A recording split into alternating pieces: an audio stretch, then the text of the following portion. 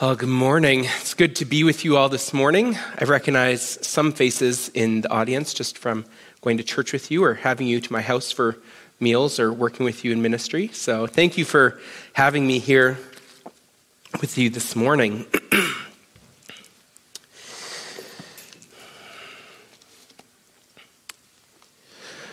When you think of people in the Bible that you would describe as faithful, who comes to mind? Do you think of Ruth, who is faithful to her mother-in-law, Naomi? Do you think of Esther, who is faithful to her calling as queen, even though it risked her life? Do you think of Joseph, who, despite his master's wife trying to sleep with him, remained faithful to Potiphar? When you think of people in the Bible that you would describe as faithful, who is someone that comes to mind? The concept of faithfulness is one that we see touched on frequently throughout the scriptures, whether it's through the life examples of the people I've just mentioned, whether it's through Solomon's instructions to his son in Proverbs 3:3 when he says, "Let love and faithfulness never leave you. Bind them around your neck. Write them on the tablet of your heart." Or whether it be Paul's mention of faithfulness as one of the fruits of the Holy Spirit. Faithfulness is a character trait that God desires for us and in us. Sad reality is, though, that we are not very faithful people when it comes to being faithful to our God. In Genesis 3, Adam and Eve were unfaithful by doing what? Eating the forbidden fruit. In Joshua 7, we'll go a little bit harder here, Achan was unfaithful by doing what? Hiding the spoils of war underneath his tent. It's a good story. Go look it up if you don't know it. In 2 Samuel, David was unfaithful by committing adultery with who? Bathsheba, that's right. And the list of people who have been unfaithful to the Lord goes on to this very day, to the point that Paul says in Romans 3:23 that all have sinned and fallen short of the glory of God. Or in other words, all have been unfaithful to the Lord and fallen short of his standards. This morning, we're going to be turning our attention to the one person who was always faithful to God. The one who never once turned his back on God. The one, though he was given opportunities to do so, always remained faithful. And so if you have your Bibles, or on your phone, or the old school version like I carry, feel free to turn with me to Matthew chapter 4, verses 1 to 11. And it's my prayer that as we study this well-known passage this morning, looking at the faithfulness of Christ, that we would seek to follow his example of faithfulness. And in doing so, that we would bring glory to the Father. So if you have your Bibles, please read with me Matthew chapter 4, verses 1 to 11. Then Jesus was led up by the Spirit into the wilderness to be tempted by the devil. And after fasting 40 days and 40 nights, he was hungry. And the tempter came and said to him, "If you are the Son of God, command these stones to become loaves of bread." But Jesus answered, "It is written, 'Man shall not live by bread alone, but by every word that comes from the mouth of God.'" Then the devil took him to the holy city and set him on the pinnacle of the temple and said to him, "If you are the Son of God, throw yourself down, for it is written, 'He will command his angels concerning you, and on their hands they will bear you up, lest you strike your foot against a stone.'" Jesus said to him, "Again it is written, 'You shall not put the Lord your God to the test.'" Again, the devil took him to a very high mountain and showed him all the kingdoms of the world and their glory. And he said to him, "All these I will give to you if you will fall down and worship me." Then Jesus said to him, "Begone, Satan, for it is written, 'You shall worship the Lord your God, and him only shall you serve.'" Then the devil left him, and behold, angels came and were ministering to him. Our passage begins this morning in verse 1 by saying, "Then Jesus was led by the Spirit into the wilderness to be tempted by the devil." Now, when I was a kid, I always thought that Jesus was just going to the wilderness to pray because that's what he does. He goes off on his own constantly throughout the Gospels to spend time alone with his Father. But when I got to Bible college, it hit me that Jesus didn't go there on his own volition. He didn't go to the wilderness randomly. What does it say in verse 1? The Spirit led him into the wilderness. The Holy Spirit led Jesus into the wilderness, and he led him there with a purpose. What was that purpose? To be tempted, that he would undergo these temptations. Now, before we get too far ahead of ourselves, I want us to note three things regarding these temptations that Jesus would go through. First, I want us to recognize that God will sometimes lead people, including his own Son, into places where they will experience temptations. And it's not that God wants us to crumble under these trials. It's not that he wants us to give in to these temptations. Rather, he allows us to go into those places so that we would be tested, so that our spiritual muscles, if you will be exercised and strengthened for future situations that we'll go through. We see James say in James chapter 1, verses 2-4, "Consider it pure joy, my brothers, when you face trials of many kinds, because you know that the testing of your faith develops perseverance. Allow perseverance to finish its work so that you may be mature, complete, and lacking in nothing." So sometimes God will lead his people into places where they will experience temptation. Second is that we need to recognize the Holy Spirit who's leading Jesus there is not the one who is going to be tempting Jesus.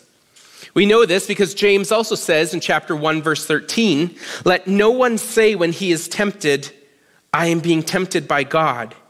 For God cannot be tempted by evil, and he himself tempts no one." And so the Holy Spirit, he is the one leading Jesus into the wilderness, but he is not the one who will be tempting Jesus. And finally, I want us to take note that the temptations Satan plans to throw at Jesus will be aimed at his human nature, not at his divine nature. To try and tempt Jesus' divine nature into sin is impossible because, as we just covered in James 1:13, it's impossible for God to sin. And Jesus, as God, would not be able to sin because it's impossible for him to do so. That being said, Jesus was not just fully God, he was also fully man. And so Satan is going to be aiming these temptations at Jesus' human side, at his man side. You see, if Satan can get Jesus to sin in his human nature, then Jesus will not be able to carry out the plan of salvation because he needs to be a sinless, perfect sacrifice. So keeping these three things in mind, let's look at these temptations. In verse 2, we're told that after fasting for 40 days and 40 nights, Jesus was hungry. You see, Jesus didn't go from his baptism straight into temptations. He spent the 40 days and 40 nights in between in prayer and in fasting, eating nothing, probably drinking nothing other than water. And by the time 40 days were complete, Jesus was hungry. Now I want us to pause for a moment and I want us to put ourselves in Jesus' sandals. You've just gone the last 40 days and 40 nights with no food in your stomach. No power shakes, no booster juice. If anything, you've only had water. After 40 days and 40 nights of this experience, would you use the simple word hungry to describe how you're feeling? Probably not. I would guess that we would feel like we were starving by that point. When I was a teenager, back in my high school days, our youth group did something called 30-hour famine. Who here has heard of 30-hour famine? Okay. Who here has done 30-hour famine? Okay, yeah. So basically, for those of you who haven't, 30-Hour Famine is an event put together by, I believe it's World Vision, and you go around, you raise funds that help feed kids in third world countries, two-thirds countries, and then you go and you spend 30 hours at your youth group, at your high school, not eating, so that you can experience what kids around the world experience every single day. Well, after 30 hours, or 1 day and 6 hours, I was starving, and I was like, there's no way I could make it 40 days the way Jesus did. And so Jesus would have been hungry, but I think he would have been beyond hungry. As a human, he would have been starving. His stomach would have been chewing at his backbone. And so due to his hunger, his physical defenses would be down. His mental defenses would be down. He would be an easy target. So what better time for Satan to slink in and start his temptations when Jesus' defenses are low? Now, we aren't told what kind of form Satan takes in this encounter, but it's apparent that they are dealing with each other in a very personal, if not face-to-face manner. Satan begins this encounter in verse 3, and he says to Jesus, "If you are the Son of God, command these stones to become loaves of bread." Now, Satan knows he is the Son of God, that Jesus is the Son of God. There's no question about that. In the Greek language, the word "if" here is translated to "since." So if we were to read this phrase in the original language, it would say, "Since you are the Son of God, command these stones to become loaves of bread." Now, according to one scholar I studied, the stones that Satan is referring to are the rocks that would have littered the ground in the Judean wilderness. And these stones would have been similar to the shape of loaves that Jesus would have eaten growing up. Because Jesus is the Son of God, he has the power to turn these stones into bread and satisfy his starving state. Now, I want us to pause for a moment, and I want us to ask ourselves, how is turning stones into bread a temptation to sin? After all, Jesus turned water into wine, and that wasn't a sin. Jesus took bread and fish and then multiplied it into more bread and fish on 2 different occasions, and that wasn't a sin. So how is turning rocks into bread a sin? Well, according to theologian Warren Wiersbe, Jesus could have turned these stones into bread, but he would have been exercising his powers independently of the Father, and he came to obey the Father. John MacArthur also weighed in on this, and he says that Satan was hoping that Jesus would demonstrate his power to verify that it was real, that would mean violating God's plan, that he had set that power aside in humiliation and use it only when the Father willed. In short, if Jesus turns these stones into bread, he would have been acting with the power that he had set aside when he came to earth. If Jesus turns these stones into bread, he would be using his divine power when the Father did not will for him to use it. In essence, Jesus would be acting outside the will of God. But Jesus knew what God's will was, and it was his desire to stick to it, even if it meant continuing to go hungry. Instead of turning these stones to bread, instead of being unfaithful to the Father, Jesus responds to Satan and he says, "It is written, man shall not live by bread alone, but by every word that comes from the mouth of God." Now, if you have your Bibles, I want you to look at Matthew 4:4 for a moment. And you're going to see a footnote there. Go to the bottom of the page. What does that footnote say? In my Bible, it says Deuteronomy 8, verse 3.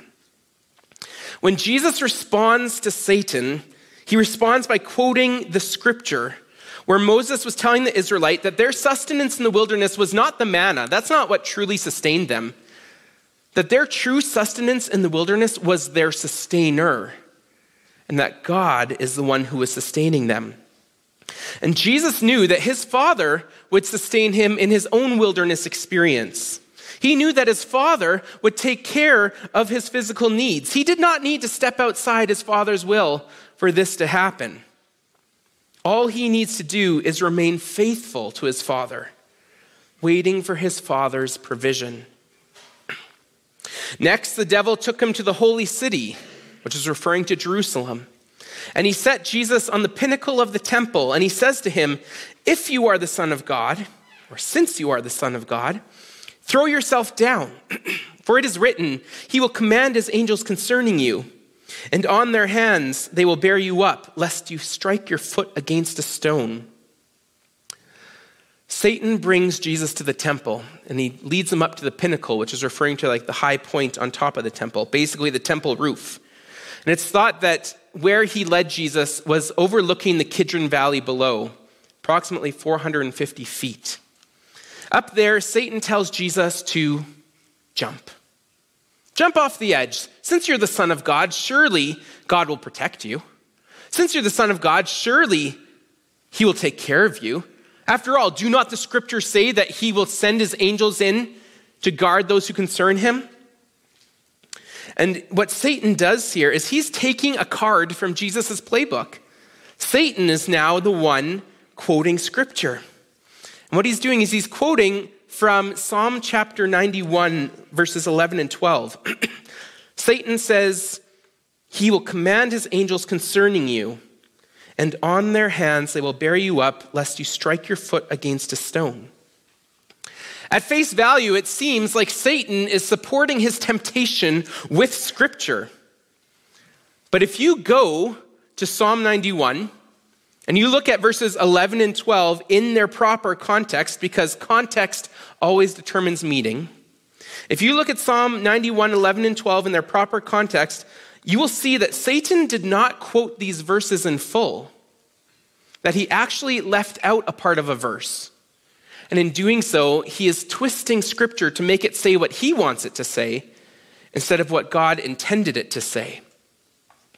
So what portion did Satan leave out?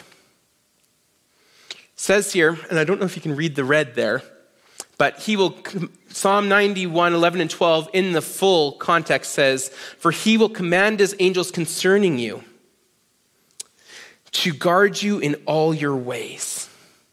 And it continues with verse 12. Satan left out the part, "to guard you in all your ways."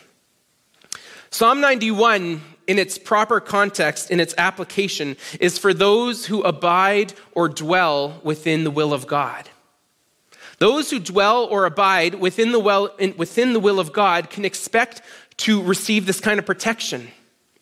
But if Jesus goes and throws himself off the top of the temple, if Jesus goes and commits suicide, well, that's not in the will of God for anybody. And so he should not expect to receive this kind of protection. And so even though Satan knew the scriptures, Jesus knows them better. And he responds to Satan's trick and he says, "Again, it is written, you shall not put the Lord your God to the test." If Jesus jumps off the roof of the temple, not only would it be outside of God's will for his life, but it would also be putting God to the test, testing God to see, will he protect his son? Testing God to see, is he powerful enough to save his Messiah in this way? Testing God to see if he would uphold his promise in protecting his people. If Jesus throws himself off the roof of the temple, he will be testing God. And Jesus knew that to test God would be unfaithfulness. To test God would be a sin. And so he responds as he does the first time by quoting the word of God. The passage continues with the third temptation in verses 8 and 9. And there we're told that the devil took Jesus to a very high mountain and showed him all the kingdoms of the world and their glory. And Satan says to Jesus, "All these I will give to you if you will fall down and worship me." Now, we're not told which mountain Jesus and Satan are standing on, but it's a mountain that would have been much higher than the Temple Mount. And it would have allowed him to see far beyond what he could have seen on top of the temple. Some scholars think that Satan shows Jesus all the kingdoms of the world in a vision, allowing them to pass by in front of him one at a time, so he could see them in their wealth, their splendor, and their glory. And after showing Jesus all these kingdoms, Satan says to him, I will give you them all. I can make you king of them all if you would just bow down and worship me. Now, Paul says in 2 Corinthians 4:4 that Satan is currently the god of this world, lowercase g. Satan currently has control over the world, blinding the world. And this enables him to offer Jesus these kingdoms because they're currently in his control. That being said, Satan is not the first person to offer Jesus these kingdoms. In Zechariah chapter 14, verse 9, it was prophesied, God spoke through his prophet, that one day Jesus would be king of the world and he would reign on the new earth. And so ultimately, these kingdoms that Satan offers to give Jesus have already been offered to him in advance by his Father. Where the catch lies in the situation is that if Jesus takes Satan up on his deal, Jesus could be king of the world right there, right then. He won't have to wait. And even more importantly, Jesus could become king without having to go through sacrificing his life on the cross, as laid out in Isaiah 53. In short, what Satan is doing here is he is offering a plan that cuts corners. All Jesus has to do is bow down and worship Satan. But if Jesus bows down and worships Satan, then the plan of salvation goes out the window. You see, according to Paul in 1 Timothy 1:15, the reason Jesus came was to save sinners. But in order for him to save them, he has to die as that faithful, perfect, sinless sacrifice. And if he bows down, if he worships Satan, he's no longer being faithful to his Father. He's no longer sinless. He can no longer be that sacrifice. And that means that no one could be saved. That's exactly what Satan wants. Satan wants to wreck the plan of salvation here. And so he makes Jesus an offer where Jesus can receive the title of king right now. All he has to do is sacrifice the title of Savior. And it's here where we see that Jesus has had enough. Jesus knows the plan of salvation, and he knows that it includes his death. And even though it's going to hurt, Jesus desires to remain faithful to his Father, even if it means sacrificing his own skin. And so with a mighty blow, Jesus swings the sword of Scripture one final time, and he says to Satan, "You shall worship the Lord your God, and him only shall you serve." And at this, we're told that Satan left him, and the temptations ended. This doesn't mean that Jesus was never tempted again. I'm sure that he was tempted for the duration of his life on earth. But for this little season in the desert of temptations, it is now over. And once the devil left, God sent his angels to minister to Jesus and tend to his needs. In his perfect timing, God took care of his Son. And through it all, the Son remained faithful to the Father. Now, there are three lessons that I want us to take from Jesus' faithfulness in this passage. Three lessons to put into application this week. And the first lesson is Jesus' motivation for faithfulness. Jesus remained faithful out of a desire to obey his heavenly Father. Time and time again throughout the Scriptures, Jesus explained what his purpose was in coming to earth. It was to do his Father's will, to live in submission to his Father's plan, to remain faithful to the Father at all costs. In John 4:34, Jesus says, "My food is to do the will of him who sent me and to accomplish his work." In John 6:38, Jesus says, "For I have come down from heaven not to do my own will, but to do the will of him who sent me." And then in Luke 22:42, Jesus prays in the Garden of Gethsemane, knowing that his death is imminent. And he says, "Not my will, but your will be done." This was Jesus' desire in his life, to be faithful to the Father, to do the will of the Father, to live in obedience to the Father, because he knew that in his faithfulness, his Father would receive the glory. Now, we are going to be brought into times of temptation. I'm guessing that all of us have experienced temptation even in the past week.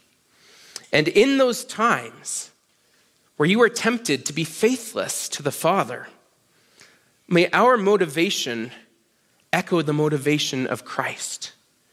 May we have a motivation to be faithful to the Father out of a desire to obey. Now, this is not a desire. Faithfulness is not something that we can produce in ourselves. It's something, though, that the Holy Spirit can produce in us.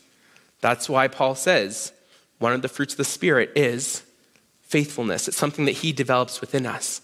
And so when you go into those times of temptation and you know you're being tempted, you know what it feels like.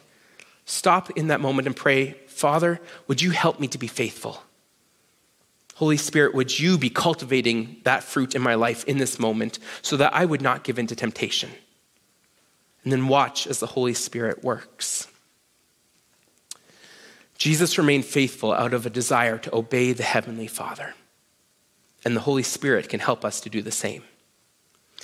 The second lesson is seen in Jesus' method for remaining faithful. Jesus remained faithful by responding with the word of God. Every time that Satan comes at Jesus with a temptation, Jesus responds with, it is written. It is written, it is written, it is written. He goes and he quotes the powerful, authoritative word of God. And because the word of God is powerful and because the word of God is authoritative, Satan has to submit to it. And Jesus isn't using Bible verses as magic spells here. He's using Bible verses as a sword. The Bible tells us in Ephesians 6 that the word of God is the sword of the Spirit, and it's the only piece of the armor of God that's used as an attack on the enemy. Now, we know that Satan is a roaring lion prowling around, seeking to devour us, seeking to try and make us be unfaithful to our God. But the reality is that Satan doesn't make us unfaithful. Satan doesn't make us sin. We always have the choice in those moments as to whether or not we're going to be faithful to God or be unfaithful. And again, that's in those moments where we need to cry out to the Holy Spirit and ask for his help. Because so often I think, the Holy Spirit, he's dwelling in us as Christians, but he remains an untapped resource that we don't go to when we should. He's just waiting for us to ask for his help because he will. So when you find yourself in those positions where you are tempted to sin, where you are tempted to be unfaithful, remember you have not been left defenseless. You've been given the Holy Spirit, but you've also been given the Word of God.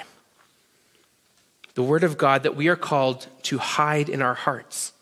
And in those moments where that unfaithfulness seems really tasty, that unfaithfulness seems, that's the way I want to go, the Holy Spirit will bring the Word of God to mind so that you can use it as a sword. But in order for the Holy Spirit to bring the Word of God to mind, you have to have it in your heart first. Now, we all know what our own personal struggles are. We all know where we're tempted. And so those are the passages you need to look up. If you're tempted with lust, you go find passages about lust. What does the Bible say about this? Put it in your clip. For those of you who are hunters, you put a Bible verse in like a 22 shell. Then when Satan comes, you unload that 22 shell on the devil. Maybe your temptation is gluttony or sloth. Go find Bible verses that talk about that. Load up your clip so when the devil comes at you, you unload the clip on the devil. The Holy Spirit will help you in that process, but in order for him to help you, in order for him to bring those Bible verses to mind, you have to hide those Bible verses in your heart first. And so we can be faithful to the Lord in those times of temptation by responding with his word, and his Holy Spirit will help us do so. The final lesson I want us to take from here is seen in Jesus' victory over temptation. Because Jesus remained faithful, he was able to be a sacrifice for all who are not. From before time began, God knew that mankind would be unfaithful. He knew that faithfulness is something we would struggle with on a daily basis. He knew we would give in to temptation. He knew that we would commit a plethora of sins. He knew that his relationship with mankind would be severed. And so that's why he came up with a plan to remedy it all, the gospel. We all know John 3:16, but they say that we need to daily preach the gospel to ourselves. And so John 3:16 tells us that God so loved the world that he gave his only son, so that whoever would believe in him would not perish, but have everlasting life. Had Jesus given into temptation at any point during his life on earth, had he been unfaithful, even for just 1 second, then we would all be lost for eternity, because Jesus would not have been able to be that perfect sacrifice, and no one else could have been that perfect sacrifice either. And yet, Jesus remained faithful. And so may we respond to his faithfulness in thanksgiving and praise, thanking him that he was never unfaithful, thanking him that he was always faithful to the Father, because in doing so, he could be our perfect sacrifice. As you guys go from here this morning, may you seek to model the faithfulness of Christ in your lives. On your own strength, this will be hard. But with the help of the Holy Spirit and him producing it in your life, it will be possible. Let's pray. Father, I thank you so much for your word, and I thank you for how you speak through your word and how your word has the power to change our lives. And Jesus, we thank you that you did remain faithful in all your time on earth, and because of that, you were our perfect sacrifice. And Father, faithfulness is something that your Spirit develops within us. On our own, we will fail every time. Holy Spirit, we ask that you would be developing that fruit in our lives so that we would act on it, that we would be faithful to the Father, and so that in all things, that he would receive the glory. Father, I pray for the staff and students here at Prairie College. Lord, would your hand be upon them? Would you continue to grow them in their walk with you? Father, that their lives would be changed in this school year, that they would go out and be your lights and your witnesses, that the kingdom would grow on account of their efforts, and that in all things, Lord, you would be glorified. We love you and we pray all these things in your Son's name. Amen. Okay, well, there's your signal. Have a great rest of the day, you guys. Stay warm out there.